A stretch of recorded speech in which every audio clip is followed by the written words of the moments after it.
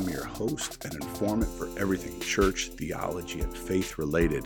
Churchpreneur's vision is to accelerate the church in mission, vision, and effectiveness in fulfilling the Great Commission in our communities. Churchpreneurs hopes to embolden people to fulfill the Great Commission beyond their own borders into the rest of the world within this generation.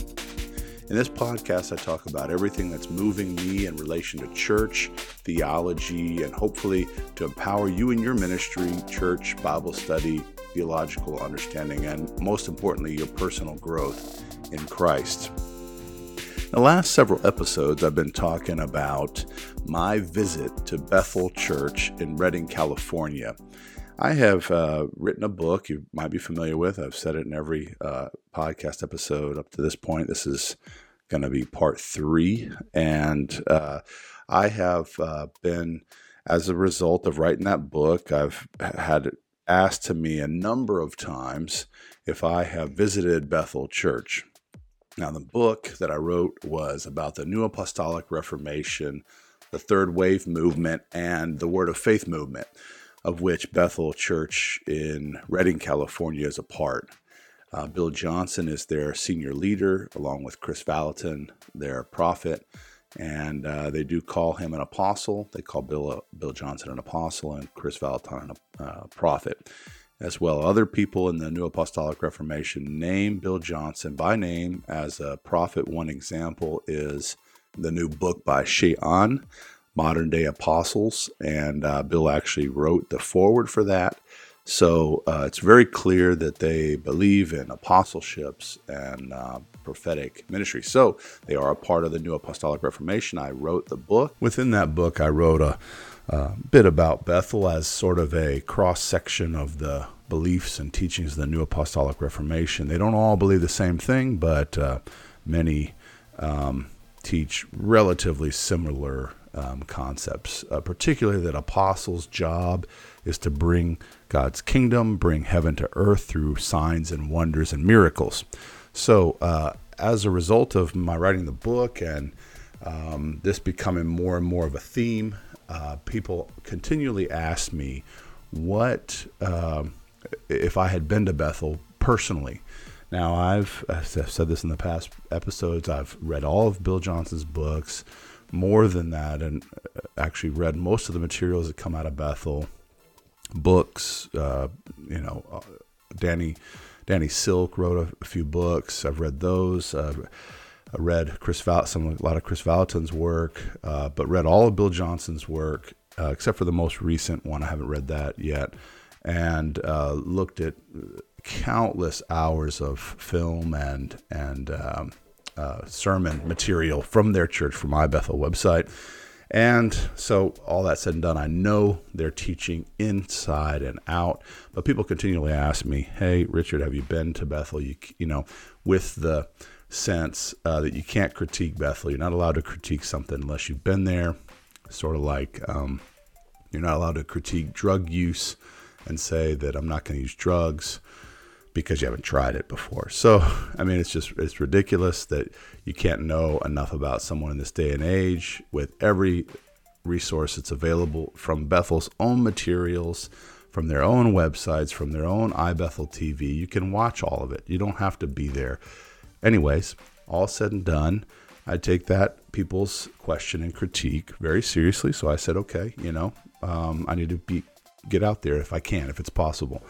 This time, I'm a missionary in Germany. I lived in California for years and lived near enough by that this time when I was doing our support raising rounds in California, this time I was able to go visit. I took the chance. I said, this is the only chance I'll probably be able to get within the next years at least. So I took the chance to drive up to Redding. I was in the Bay Area, youth pastor in the Bay Area for about 9 years. And so I said, well, let me take this chance and go up to Bethel. It's about 3 hours, I believe. Maybe did it a little quicker than that from the San Francisco Bay Area. And so I took a guy with me as accountability. I've said that in the previous episodes, just so everybody knows what I did. I went there having written this book, having had critique. And so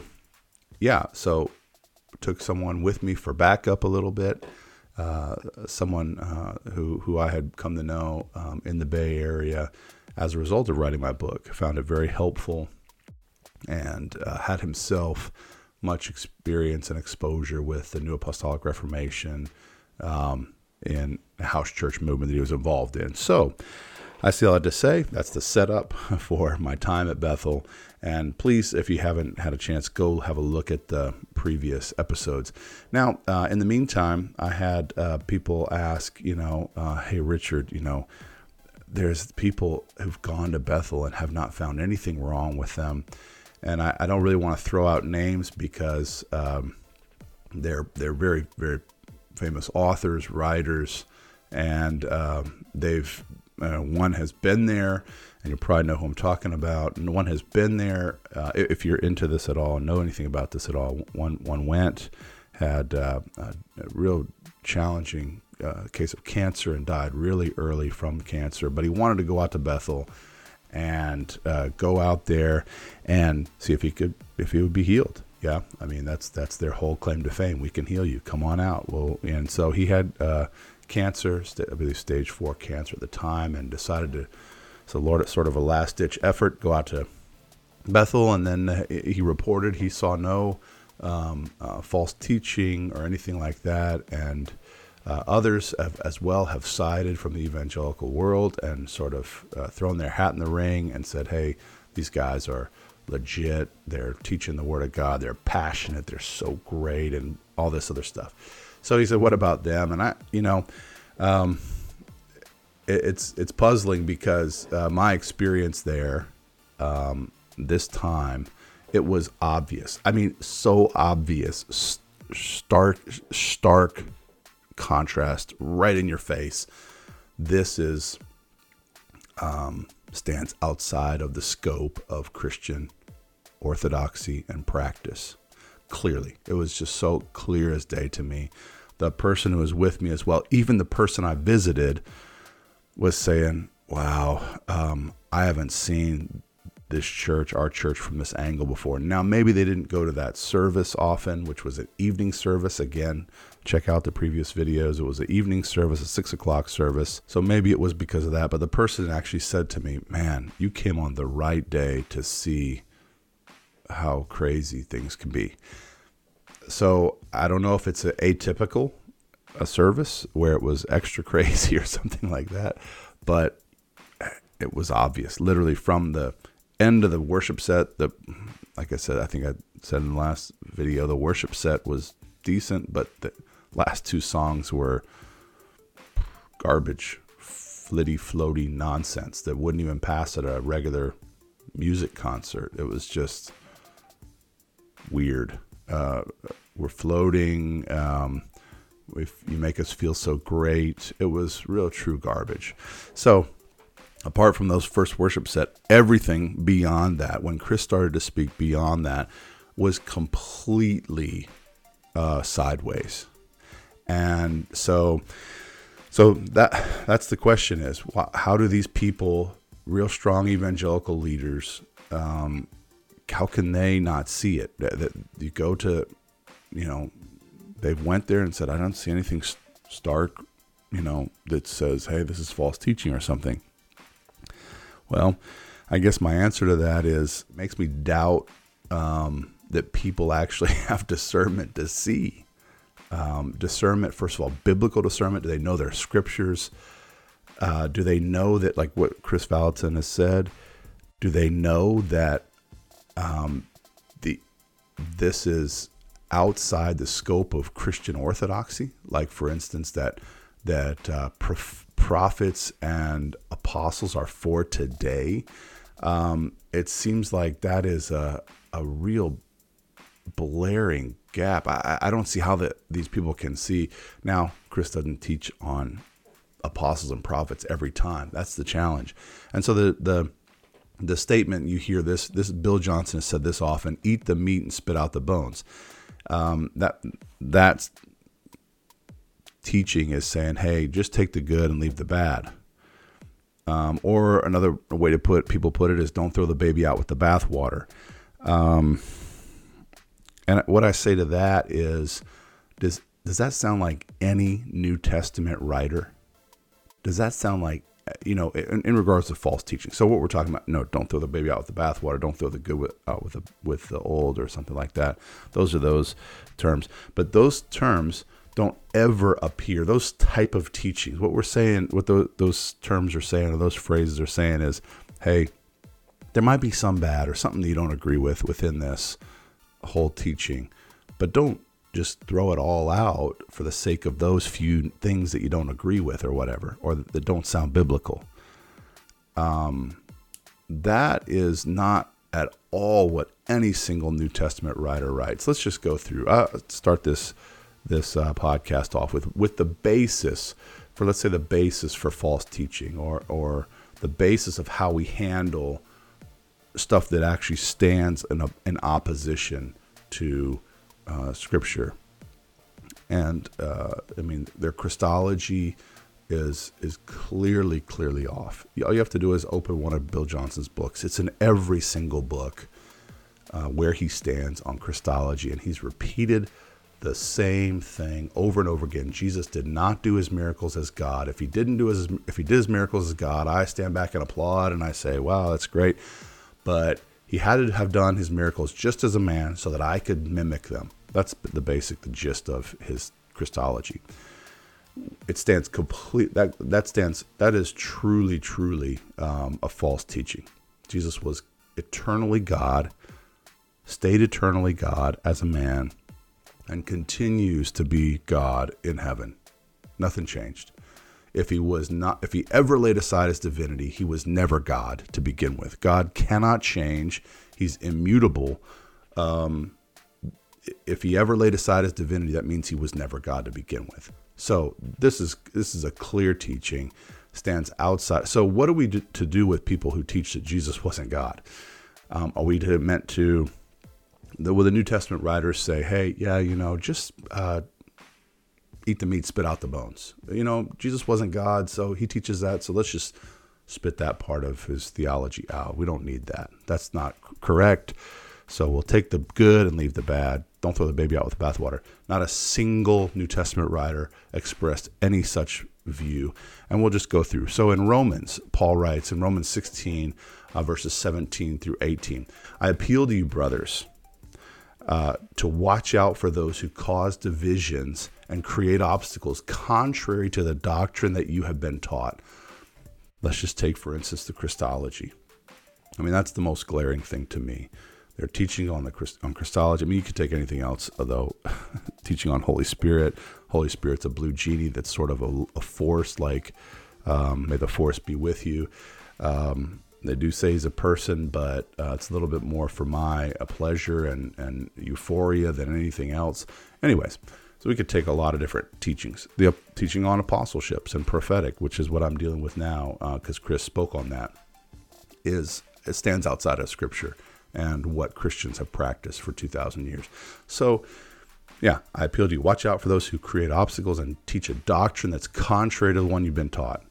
For such people do not serve our Lord Christ, but their own appetites, and by smooth talk and flattery they deceive the hearts of the naive. So, mark and avoid is what Paul says. Mark and avoid. Then Matthew, Jesus himself, said this, for false Christs and false apostles will arise and perform great signs and wonders, so as to lead astray, if possible, even the elect. That's Matthew 24:24. The thing here is, Jesus says this more than once, that false Christs and false apostles will rise up and do wonders. They'll perform miracles. How is that possible? So miracles are not the litmus test of, let's say, a genuine move of God or valid prophets and apostles. No, Christ says these false prophets will do signs and wonders, even if possible, to lead astray the elect. And that's what's happening. They're not winning people to the Lord. They're not winning people to their movement by conversion growth. Let's say they're converting the sheep to their, and if possible, even leading astray the elect. And I'll give you an example. I connected with a guy last night here in Germany, and he said, yeah, two of his German buddies have been accepted to Bethel School of Supernatural Ministry and are going next year.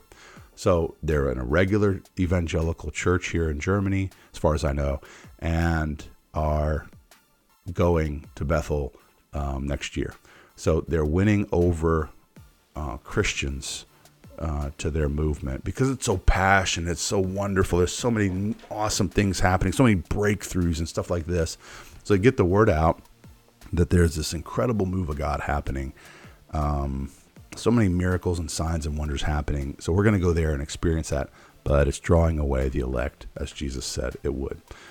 Then 2 Timothy 4, 3 through 4 says this, "For the time is coming when people will not endure sound doctrine, but having itching ears, they will accumulate for themselves teachers to suit their own passions, and will turn away from listening to the truth and wander off into myths."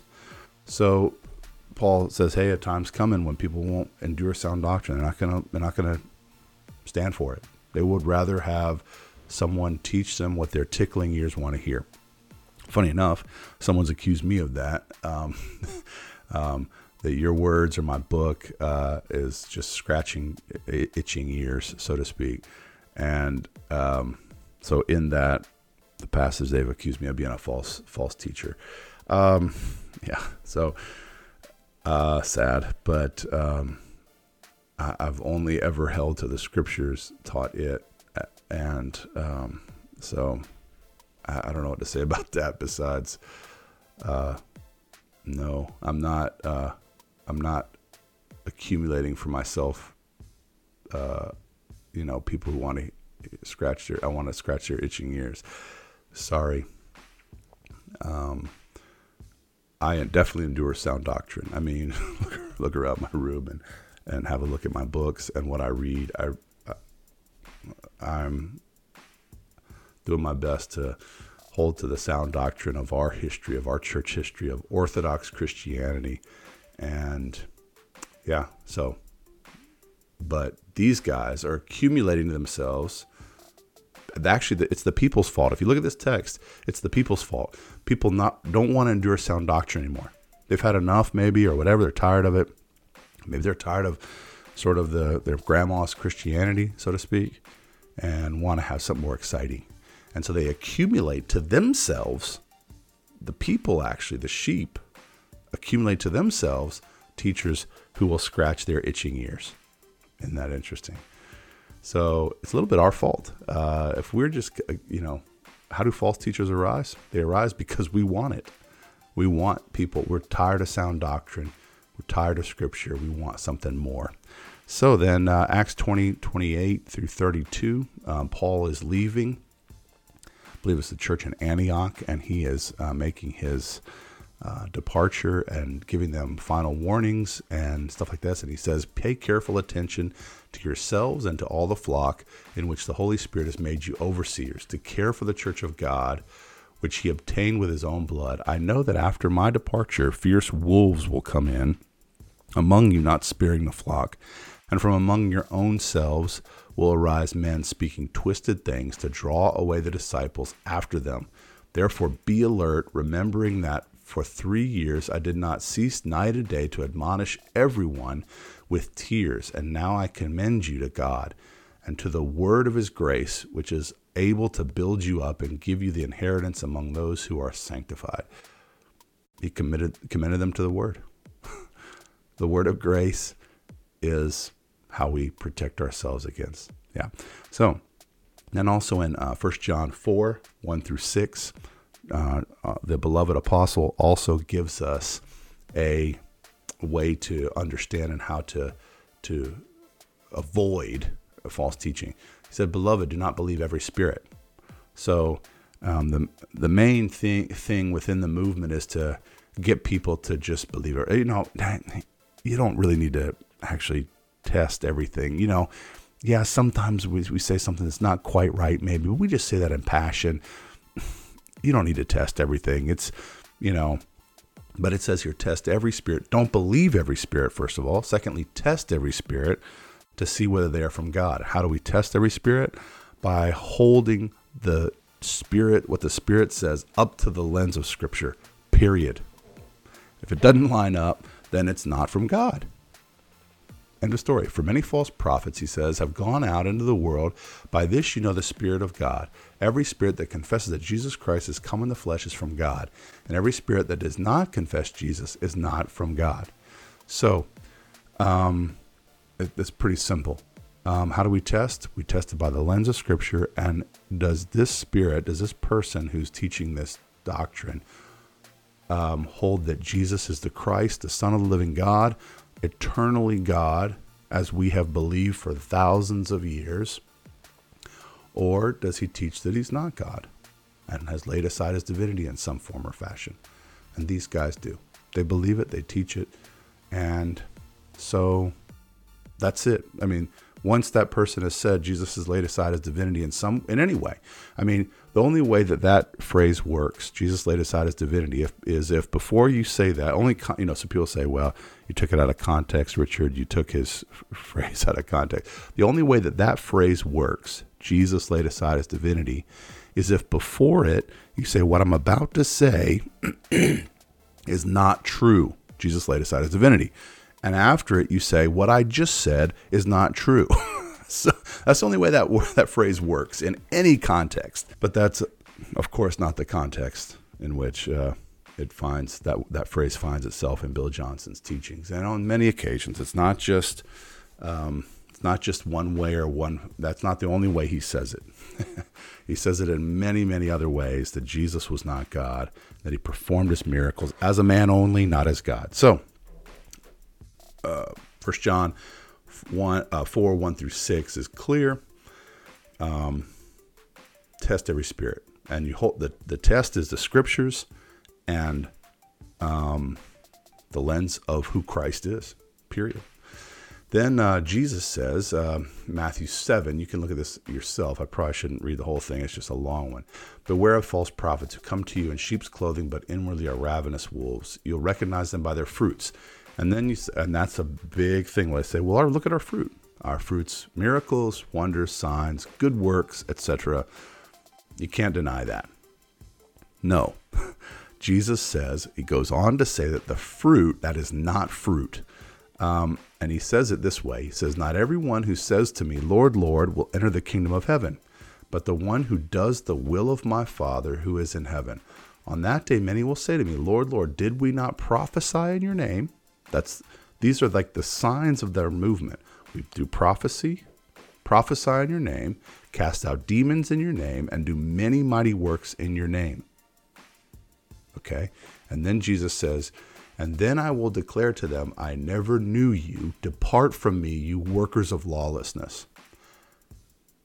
So the main signs of this movement, they claim, are fruit. Jesus says that people will connect with them in the end of days and say, Lord, we did all this wonderful stuff in your name. Let us in. And he'll say, nope, I never knew you. How can that be? Because they were false prophets doing either the works in the name of Beelzebub or any other kind of power, which has been possible. It's clearly possible for New Age and for others occult religions to do works and signs and wonders. Even the Pharisees cast out demons. Jesus said, how do your sons, he was talking to the Pharisees, how do your sons cast out demons? If I cast out demons by Beelzebub, how do your sons cast out demons? By what power do they do it? So it's possible to do signs and wonders and not be a Christian movement. So then Titus 1, 10 through 13, for there are many who are insubordinate, empty talkers, deceivers, especially those of the circumcision party. They must be silenced. So Paul had the Judaizers, was what they were called, for his whole ministry. They followed him and harassed him until basically he died in Rome. And but he didn't say, well, let's just let the people kind of chew the the meat and spit out the bones. No, he said, we have to silence them. Their teaching is like gangrene. It grows in. And he said this about Hymenaeus and Philetus. He named Hymenaeus and Philetus by name and said their teaching, they've taught the resurrection has already happened. Their teaching is spreading like gangrene. We have to cut it out. You don't let gangrene just grow in your body and say, well, let's just let our body figure it out. Our body will kind of separate the bad eventually. No. Paul said it's like gangrene. If you don't stop it and cut it out, it will continue to grow. And so same thing he says here, Judaizers, their message, he said it had to be silenced. They're upsetting whole families by teaching a shameful gain what they ought not to teach. Anyways, that's Paul's, then in 2 Peter, this famous passage, but false prophets also arose among the people, just as there will be false teachers among you, who will secretly bring in destructive heresies, even denying the master who bought them, bringing upon themselves swift destruction, and many will follow their sensuality, and because of them the way of truth will be blasphemed. And in their greed they will exploit you with false words. Their condemnation from long ago is not idle, and their destruction is not asleep. Wow. Potent and strong words from Peter there. This is my recommendation to you. You don't see how close you can get to false teaching. You don't see how much you can kind of consume before you actually come to a bone and be like, and gag on it or something. You avoid it. You mark the people who teach falsely and avoid them. Same goes for our history as Christians. We don't, the people who confronted Arius in the early Christian church didn't say, well, let's just let Arius kind of figure it out. We're content to let people understand the heresy on their own and kind of chew the meat and spit out the bones. No, they condemned him as a heretic and said this teaching stands outside of biblical orthodoxy. Avoid him, avoid his teaching. And so I do these things so that people will please, I beg of you, avoid Bethel, avoid these teachers. I don't say that very lightly either. I couldn't recommend a Mormon church and say, well, there's some truth in there. And there is. I mean, last time I had Mormons at my house was really a great experience. When they share the gospel, up to the point they get to the New Testament, to Christ, and then to the reinstatement of the priesthood, it's all pretty true. It's all pretty clean. It's scripture. And then it all goes sideways. So, do I chew the meat and spit out the bones of Mormonism? No. JWs, Jehovah's Witnesses. Do we say, they have some good teaching in there. It's really, a lot of scripture. But then they get to the point where in the beginning was the Word, and the Word was God, and the Word was a God. No. He is eternally God. So you get the point. I don't recommend any of these things and say, hey, just go get what you can that's good and kind of leave the bad. No, that's not how false teaching works. We avoid. Now, as for these guys, some of these guys who have kind of aligned themselves, it's hard for me to say. So I don't know what they're thinking. I don't know what they saw when they were there at Bethel, but my experience, my time at Bethel, it was clear, nearly from the start, that this church and its teaching stands outside of Christian orthodoxy. And I would encourage anyone who is interested in maybe becoming a student at BSSM, go in there to visit, to avoid.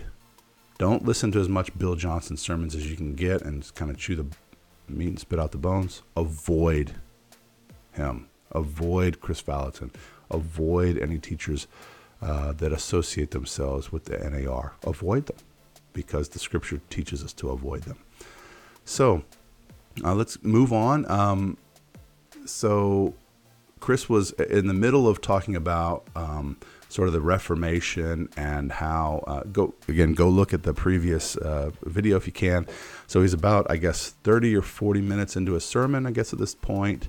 And he had just kind of said, the Catholic Church is basically is virtuous for not having any schisms or splits, and all these other churches, Protestant churches, are not, because they've had split after split after split. Then he talked about the translations. We have 52 translations. Then he started to minimize the need or the necessity for the Word of God in our lives, in our Christian lives. He said 52 translations. We have all these. It's a modern phenomenon that we have so many scriptures, but scriptures divides us. And then he said, talked about the Reformation. It was the first time people could read the Bible for themselves. But this is what Chris fails to say. It's correct. They didn't have the scriptures up to that point, but that's what kept the Catholic Church in power, is they use that fact to their advantage to keep people deceived about the truth, because they only allowed Latin translations. No one spoke Latin in Germany. I mean, outside of the theologically trained, no one could read or speak Latin. And so when Luther discovered, hey, whoa, this says something completely different than what the Catholic Church teaches, then it became apparently clear that the Catholic Church had been deceiving people and holding truth away from people to hurt them. And they'd become confused. And like I said in the last episode, they become confused of how to be made right with God. And people were deceived and confused that we're made right with God by faith alone, apart from works. And scriptures over and over and over again says that. So this is very, very challenging when he misrepresents the Catholic Church and what was happening in the Protestant and Lutheran Reformation. Then he said, no one ever got saved by raising their hand or going forward. I got saved. That's interesting. He said, but I got saved that way, but it's extra biblical. So I was wondering, wait, you got saved by going forward and raising your hand at some evangelistic rally, I guess, or something. But then he said it's extra biblical or not biblical. So I'd sort of agree with him actually on that. But did you get saved then if it was extra biblical? Anyways, a side note. Then he said this quote, I'm saying you weren't in, meaning in the Christian faith, because you had the right doctrine, or out because you had the wrong one. You were in because you were following Jesus. Again, minimizing doctrine. We follow Christ, no question. We follow Jesus. The question always with Bethel is, which one are we following? The one that laid aside his divinity, or the one that Christians have followed for thousands of years, who was Lord and God of the universe, eternally God, never laid aside his divinity? That one or the other one? Anyways, and then it just, again, minimizing doctrine. And then this is interesting. He told a story about this. So it's sort of like a roundabout way to talk about sin. So people say, well, can I live with my boyfriend if I'm a follower of Jesus? And then he said, you can't live with your boyfriend because Jesus isn't going that way. Yeah, in a roundabout way, right? But it's also, again, this minimizing sin. Yeah, Jesus doesn't want that for you, but sorry. Just call it what it is. It's sexual immorality. It's fornication. It's what the New Testament writers called it.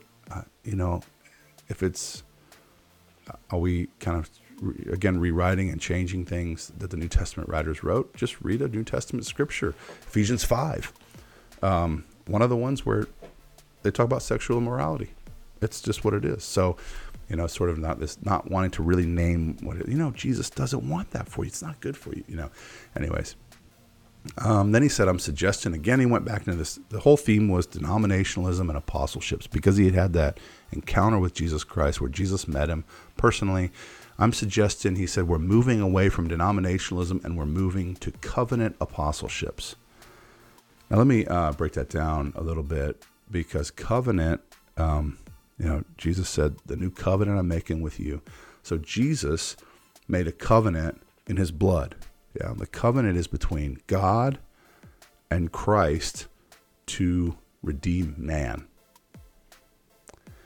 And when he says now, first of all, this whole message came from Jesus Christ himself. It was the new arrangement that God's making for man and how the church ought to act and be. And Christ is making a covenant with Chris and with the church that we're no longer doing it the way we've done it up to this point. We're doing it now in covenant relationships between apostles and prophets. And he did say himself, I've covenanted myself for last 40 years to be Bill's prophet, and Bill is my apostle. So I've made a covenant relationship with him. Now you make. So the question is, this is a new teaching. This is extra biblical in the sense that we're meant to make covenant relationships with apostles. It's extra biblical, extra scriptural, and it's not only that, but it's a new teaching. Jesus said, "A new covenant I'm making with you." We are covenanted to Christ through his blood on the cross. We're not covenanted to apostles. Nowhere in Scripture does it ever say anything of this nature. I can't think of one single situation, the fivefold ministry is what they talk about, where, God gave first to be apostles, prophets, etc. All the five gifts and ministry of the Spirit, those are gifts. But in nowhere does it say we need to make covenant relationships with apostles.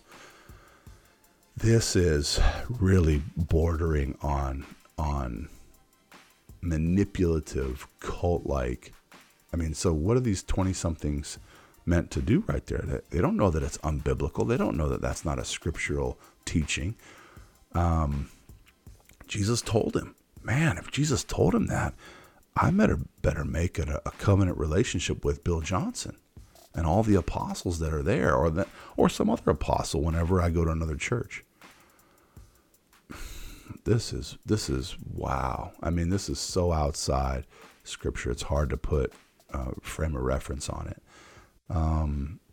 And so they become the authority. You covenant to be an apostolic relationship with Bill and Chris, the prophet. If you're there at Bethel and a member of that church, you've covenanted to be a covenantee, I guess, of Papa Bill's leadership, and they call him Papa Bill. So he's a father, and so it's a family, right? It's a family, and this kind of language is used by cult leaders for years. Peter and Paul didn't get along. They had such a disagreement that it split up their network. So he said that, disagreements split up networks, split up people and divide. But that in Scripture, that disagreement, Peter and Paul, he confronted him to his face because he stood condemned. That's what Paul said.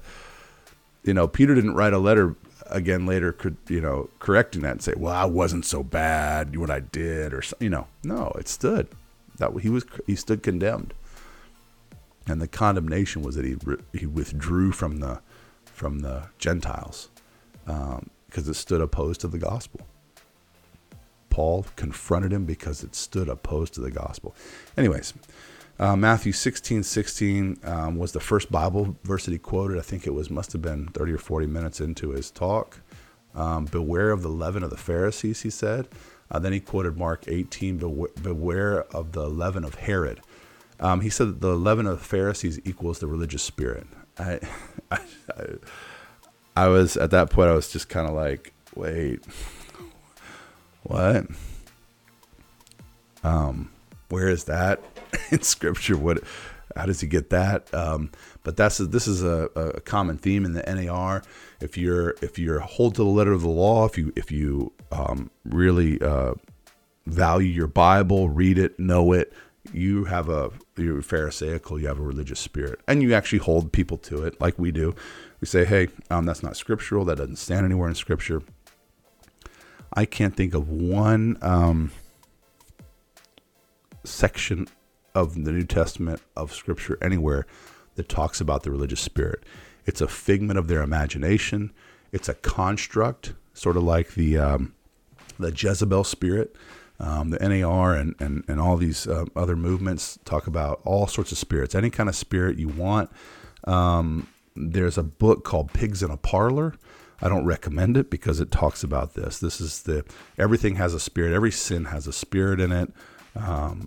Sexual sins, etc. They all have a religious spirit behind them, or some kind of spirit behind them. And then they, name all these spirits. So then if you're Pharisaical, if you have a religious spirit, then you hold to the letter of the law, or that sort of thing, right? You value your Bible, you read it, you hold people to its teaching. You say, hey, if you don't teach this and this, then it's not biblical. And they name those people with religious spirit. So the leaven of the Pharisees, he called it the religious spirit. The leaven of Herod, he equates to the political spirit. There's a spirit behind every bush, and I don't know where he gets it. I can't even think of a single. So these are all, you see how it builds sort of this extra biblical teaching. There's not a single section that talks about a political spirit. I mean, I can't even think of the word political or politics appearing in the scriptures. So it's all extra biblical teaching. The religious spirit doesn't appear anywhere as well. The leaven of the kingdom, though, he says, we need the leaven of the kingdom. As we get more engaged in dominionism, we need to remember we're a family. So it just is really pretty crazy, the extra biblical revelation that's starting to heap up in just in his talk. Is an hour and 30 minutes, hour and 40 minutes. Then he said that Daniel eventually refused to succumb to the spirit of Babylon. Okay, I mean, and they're not talking about like the zeitgeist or the spirit of the age or something. He is really truly meaning there are demonic spirits that want you to be extra religious and Pharisaical. There are spirits of Babylon. There are spirits of the political arena. It's not, there's nothing in the scripture about anything like that. And then Chris, about the spirit of Babylon, he said about Daniel, he said, because he stayed above the spirit of Babylon, he was able to influence Babylon. Yeah, I don't know, where you can get that from, or where, yeah.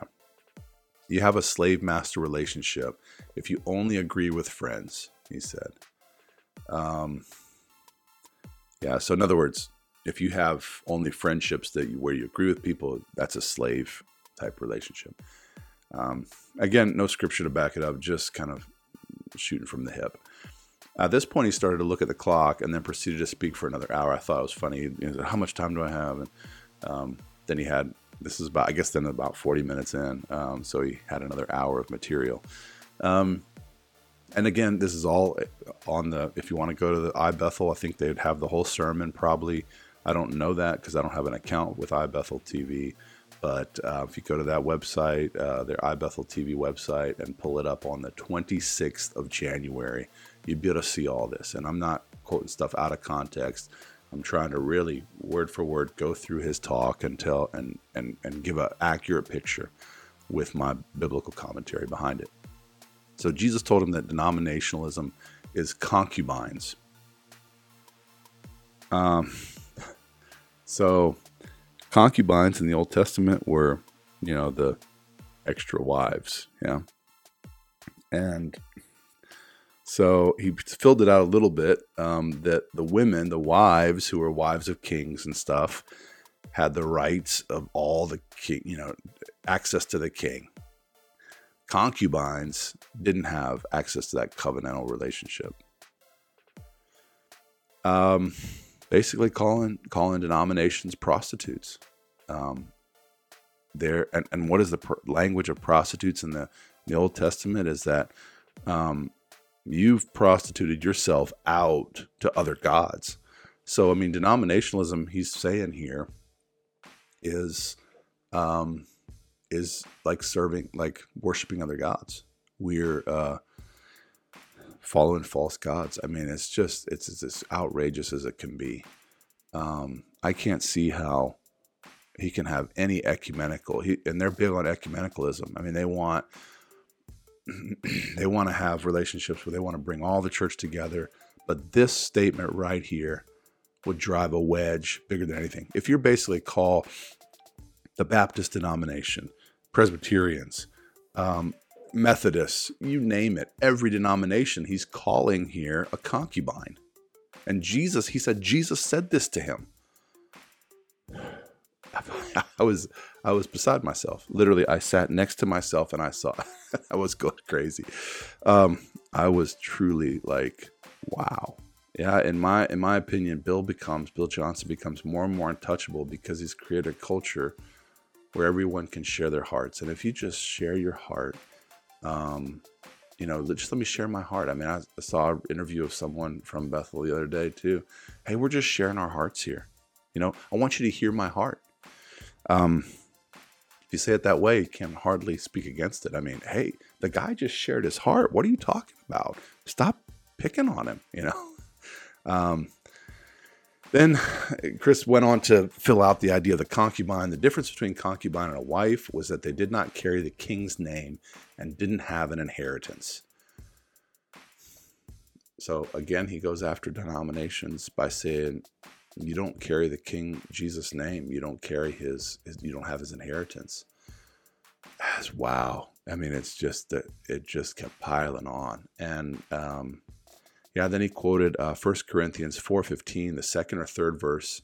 He quoted, it says, I do not write these things to make you ashamed, but to admonish you as my beloved children. For though you have countless guides in Christ, you do not have many fathers. For I became your father in Jesus Christ through the gospel. And then his emphasis in this passage, reading this passage, was totally warped, making Paul's mention of a father way more controlling than Paul means it. Paul doesn't mean it as they apply it. I mean, these guys are gathered to themselves followers, as in they're their fathers. It works because a lot of these guys have no fathers. I mean, broken kids, and I noticed that a little bit. The movement altogether picks the low-hanging fruit. And I don't mean that to be offensive to anybody who's gotten involved in this movement, honestly, but I noticed needy kids there, really needy kids. They need a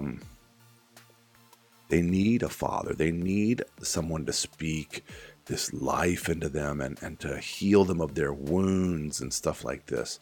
So in that sense, they pick the low-hanging fruit, and then they turn them into, and they father them, right? And Bill's Papa Bill. So, and he lets himself be called that. I mean, I know it, and that's incredibly damaging and manipulative. And then he said they're moving out of a denominational spirit. So not only is denominational concubines, and we're not married to the Lord, we're not part of his covenant relationship, but we have a spirit, a demonic spirit, a denominational spirit. And we're moving into family. So Paul said, preserve the unity of the spirit. He didn't say preserve unity of doctrine. That's what he said. So again, eroding doctrine. On the other hand, Paul, so which one is it? Is it preserve the unity of spirit or when Paul talked about doctrine, he said to Timothy, be careful, watch your life and your doctrine.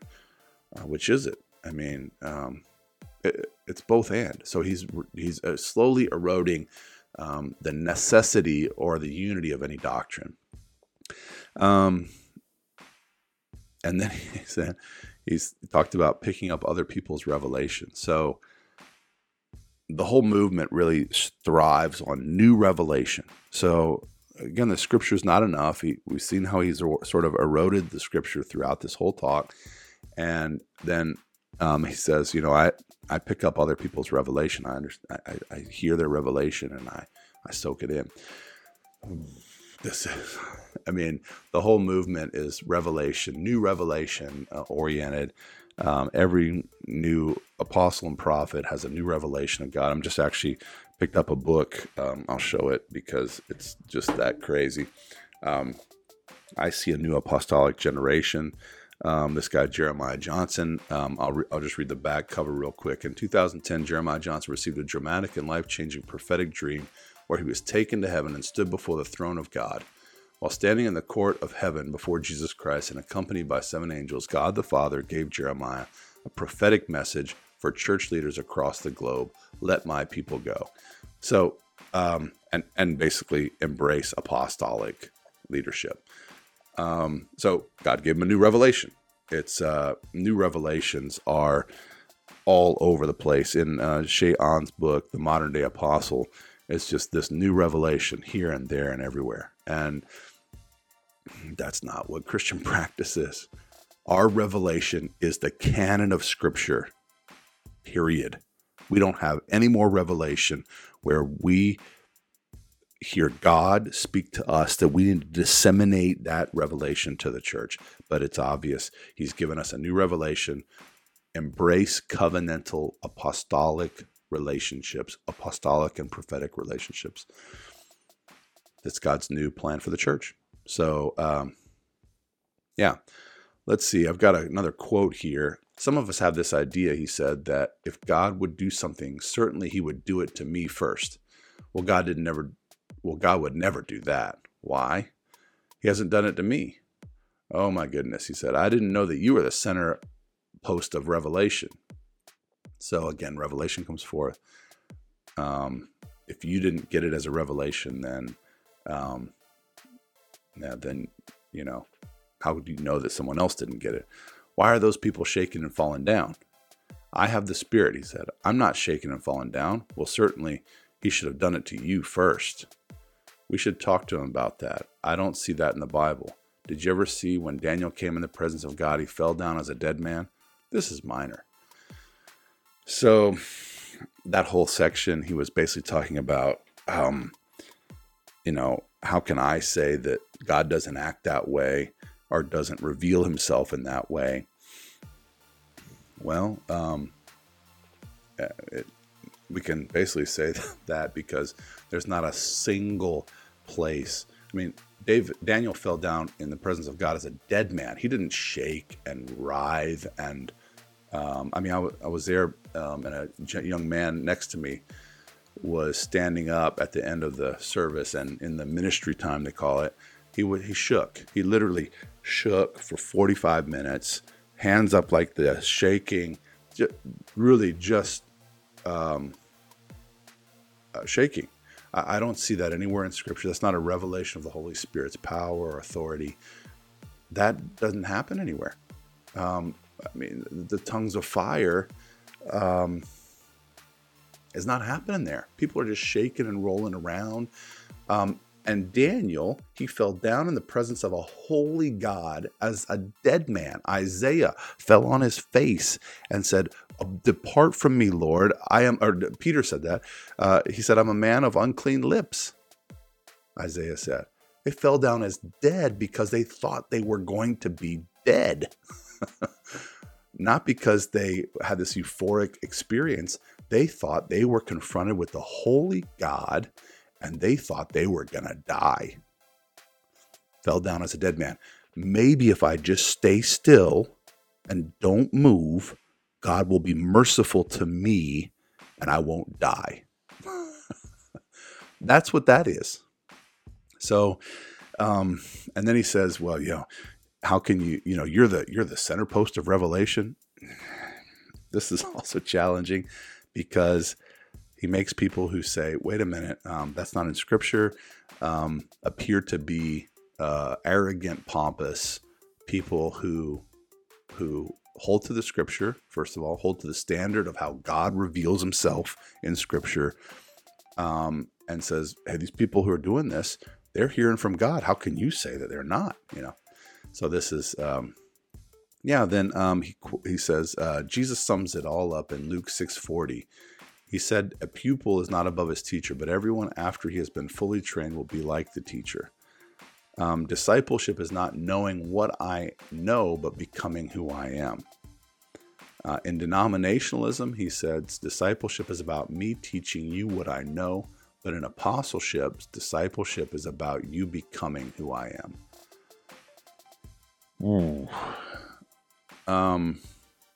This is challenging on a few levels. First of all, we don't disciple people to become like we are. That's not what discipleship is. So discipleship is teaching people to walk in the steps of the Master, Jesus Christ. And he said it. You are my disciples. Yeah. And go, therefore, and make other disciples. And how? Teaching them to obey all that I've commanded you. Not teaching them to become all that I am. This is really, really bad. We don't teach, and I don't want anybody to come like Richard. I want you to become like Jesus Christ. That's what discipleship is. I teach people to obey all that Christ has commanded, and teaching them the gospel of forgiveness of sins and life in his name. He said, then the Judas spirit wants intimacy without covenant. This is the false apostolic spirit, he said. Yeah, again, the Judas spirit. Another spirit comes out. So the Judas spirit, I guess, is the betraying spirit. I don't know. They want intimacy without covenant. And I don't know where he gets this as well, because it's just not in Scripture. Judas was possessed by the devil himself. There was no Judas spirit. He was an apostle for the whole time or was a disciple for the whole time with the others until he was possessed by the devil. We can see it pretty clearly in John 13. If you get there, it says that Judas was possessed by the devil. He gave him the task to betray Jesus. So there's no intimacy without covenant. Judas was the false apostolic spirit. No. So this is him trying to build his case for this covenant relationship with, I guess, the apostles and prophets that they're going to talk about would be there. Yeah. False apostles, he said, then are those who pretend to have a covenant but don't. I mean, again, you see this just extra biblical, creating a system, a form of a DNA. He said it. It's a DNA of their movement without any scriptural backup. The church for 2,000 years has not been led by apostles and prophets. It's been led by elders, shepherds, pastors, and deacons, as laid out in the New Testament governmental passages, Titus, Timothy, and others. That's how the church has been led for 2,000 years. He's creating a new teaching, a new form of church governance, which is extra biblical. We don't covenant with apostles and prophets. We become members of the body who have elders and deacons and leaders in a local congregation. He just doesn't have a leg to stand on, not a scriptural leg. Valentin then implied that Judas was moving in signs and wonders. He just was not in covenant, and that's why he betrayed Jesus. And that attitude is denominationalism. Yeah, it just keeps rolling, right? He keeps going on to the level of more extra biblical revelation. I don't know where he's getting that. I don't see anything in Scripture that allows for such a thing. He sort of builds on. I mean, I don't even see any biblical evidence that Judas was moving in signs and wonders. I don't see a single scripture, maybe besides the 70 being sent out, and they came back and said we could cast out demons. But Judas, it wasn't like Judas was one of those saying, or Judas said, "Hey, Lord, I did this incredible sign in your name." No, there's no evidence that Judas did any miracles. Yeah. And so he extrapolates from an extrapolation to extrapolate that he wasn't living in covenant relationship. That's why he betrayed Jesus. No, he betrayed Jesus because he was predestined to do it. It's Scripture. He was the one predestined for destruction, is what the scripture says. And he was to fulfill the scripture. In John 13, you see it. He was the one to fulfill that role. So John 13 describes Judas and what happened to him. So it says, it's John 13, then verse 26. It says, so when he had dipped the morsel, he gave it to Judas, the son of Simon Iscariot. Then after he had taken the morsel, Satan entered him. No Judas spirit, no non-covenantal spirit. Satan entered him. Jesus said to him, what you're going to do it quickly. So much earlier in the chapter, we actually see that Judas was prophesied to be the betrayer of Christ. So then after Jesus washes the feet of the disciples, he talks again about the person who will betray him and what that's about. In verse 18, I am not speaking of all of you.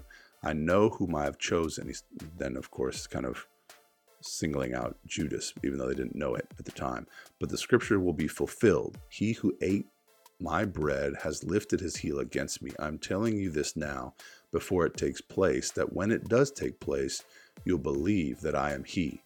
So he's talking about Judas. This is a prophecy that Judas fulfilled from eternity past. He was predestined to become the son of perdition, as the scripture says. So this idea appears where Judas is described, and how his situation was described by Peter in Acts 1:15. It says this: in those days Peter stood up among the brothers, the company of persons was all in all about 120, and said, brothers and sisters, the scriptures had to be fulfilled with the Holy Spirit spoke beforehand by the mouth of David concerning Judas, who became a guide for those who arrested Jesus. For he was numbered among us and was allotted his share in this ministry. And it says, now this man acquired a field with the reward of his wickedness, and falling headlong, he burst open in the middle, and all of his bowels gushed out. Yucky end for Judas. And it became known to all the inhabitants of Jerusalem, so that the field was called in their own language Akeldama, that is, field of blood. For it is written in the book of Psalms, may his camp become desolate, and let there be no one to dwell in it, and let another take his office. So this, let's say, task of Judas was prophesied beforehand. He was then possessed by the devil to accomplish his work. Chris Vallotton here in this section in his sermon says the Judas spirit wants intimacy without covenant. That this is a false apostolic spirit. This is a teaching that stands obviously outside of what the scripture says and what it teaches about Judas's role in Jesus' betrayal and everything. Then he said, false apostles are those who pretend to have a covenant but don't. I don't know where he gets this either, but Judas was predetermined to fulfill this role and to fulfill the prophecies about him that he would betray Jesus. Judas didn't have a false apostolic spirit. He wasn't an apostle beforehand. He was never named an apostle. He was a disciple. And then in Acts 1, they renamed another apostle to take his place because he was prophesied or predetermined to fill the role of betrayer. So Vallotton is way off base here. Then he says, Vallotton implies that Judas was moving in signs and wonders. There's no indication of that. No indication. Maybe you could say that with the 70 that he was casting out demons and doing signs in Jesus' name. There was no indication, although, that Judas was the one who was doing it. The disciples came back and said, we can't cast out these demons or whatever. And Jesus says, well, you foolish and you foolish generation, how much longer must I put up with you, basically? And he said that those demons could be cast out by fasting and prayer. And Judas may have been okay at one of those. It's never indicated anywhere that Judas did a miracle, performed a miracle, or anything like that. And so he says in his sermon, Valentin says that Judas was moving in signs and wonders. And it just was, but he was not in the covenant. That's why he betrayed Jesus, or he wasn't in an apostolic covenant. And that Judas' attitude was an attitude of denominationalism. I mean, it was so insulting. I mean, if you were in any kind of denomination, a part of a Baptist denomination and part of Presbyterian or any other denomination that's a Christian denomination, and you heard these words, there's no way you could not have been insulted. Basically saying that people who are in denominations or believe in denominations of any type have a Judas spirit in them. And the Judas spirit is the spirit of Satan. I just made it clear, John 13, Satan enters Judas to perform his betrayal. I mean, this was appalling and astounding and insulting on so many levels. He basically called us who were involved in denominations Judas, and having the Judas Iscariot spirit. Thanks for listening to Churchpreneurs Podcast. You can find out more information at my website at richardpmoore.net. I also blog at richardpmoore.blogspot.com. You're welcome to follow me on Twitter. My Twitter handle is at richardpmoore23. You can also email us at churchpreneurs@gmail.com. I'd love to hear from you. If you have any ideas for a podcast or any comments or questions, please reach out to me on one of those platforms. God bless you. Until next time, take care.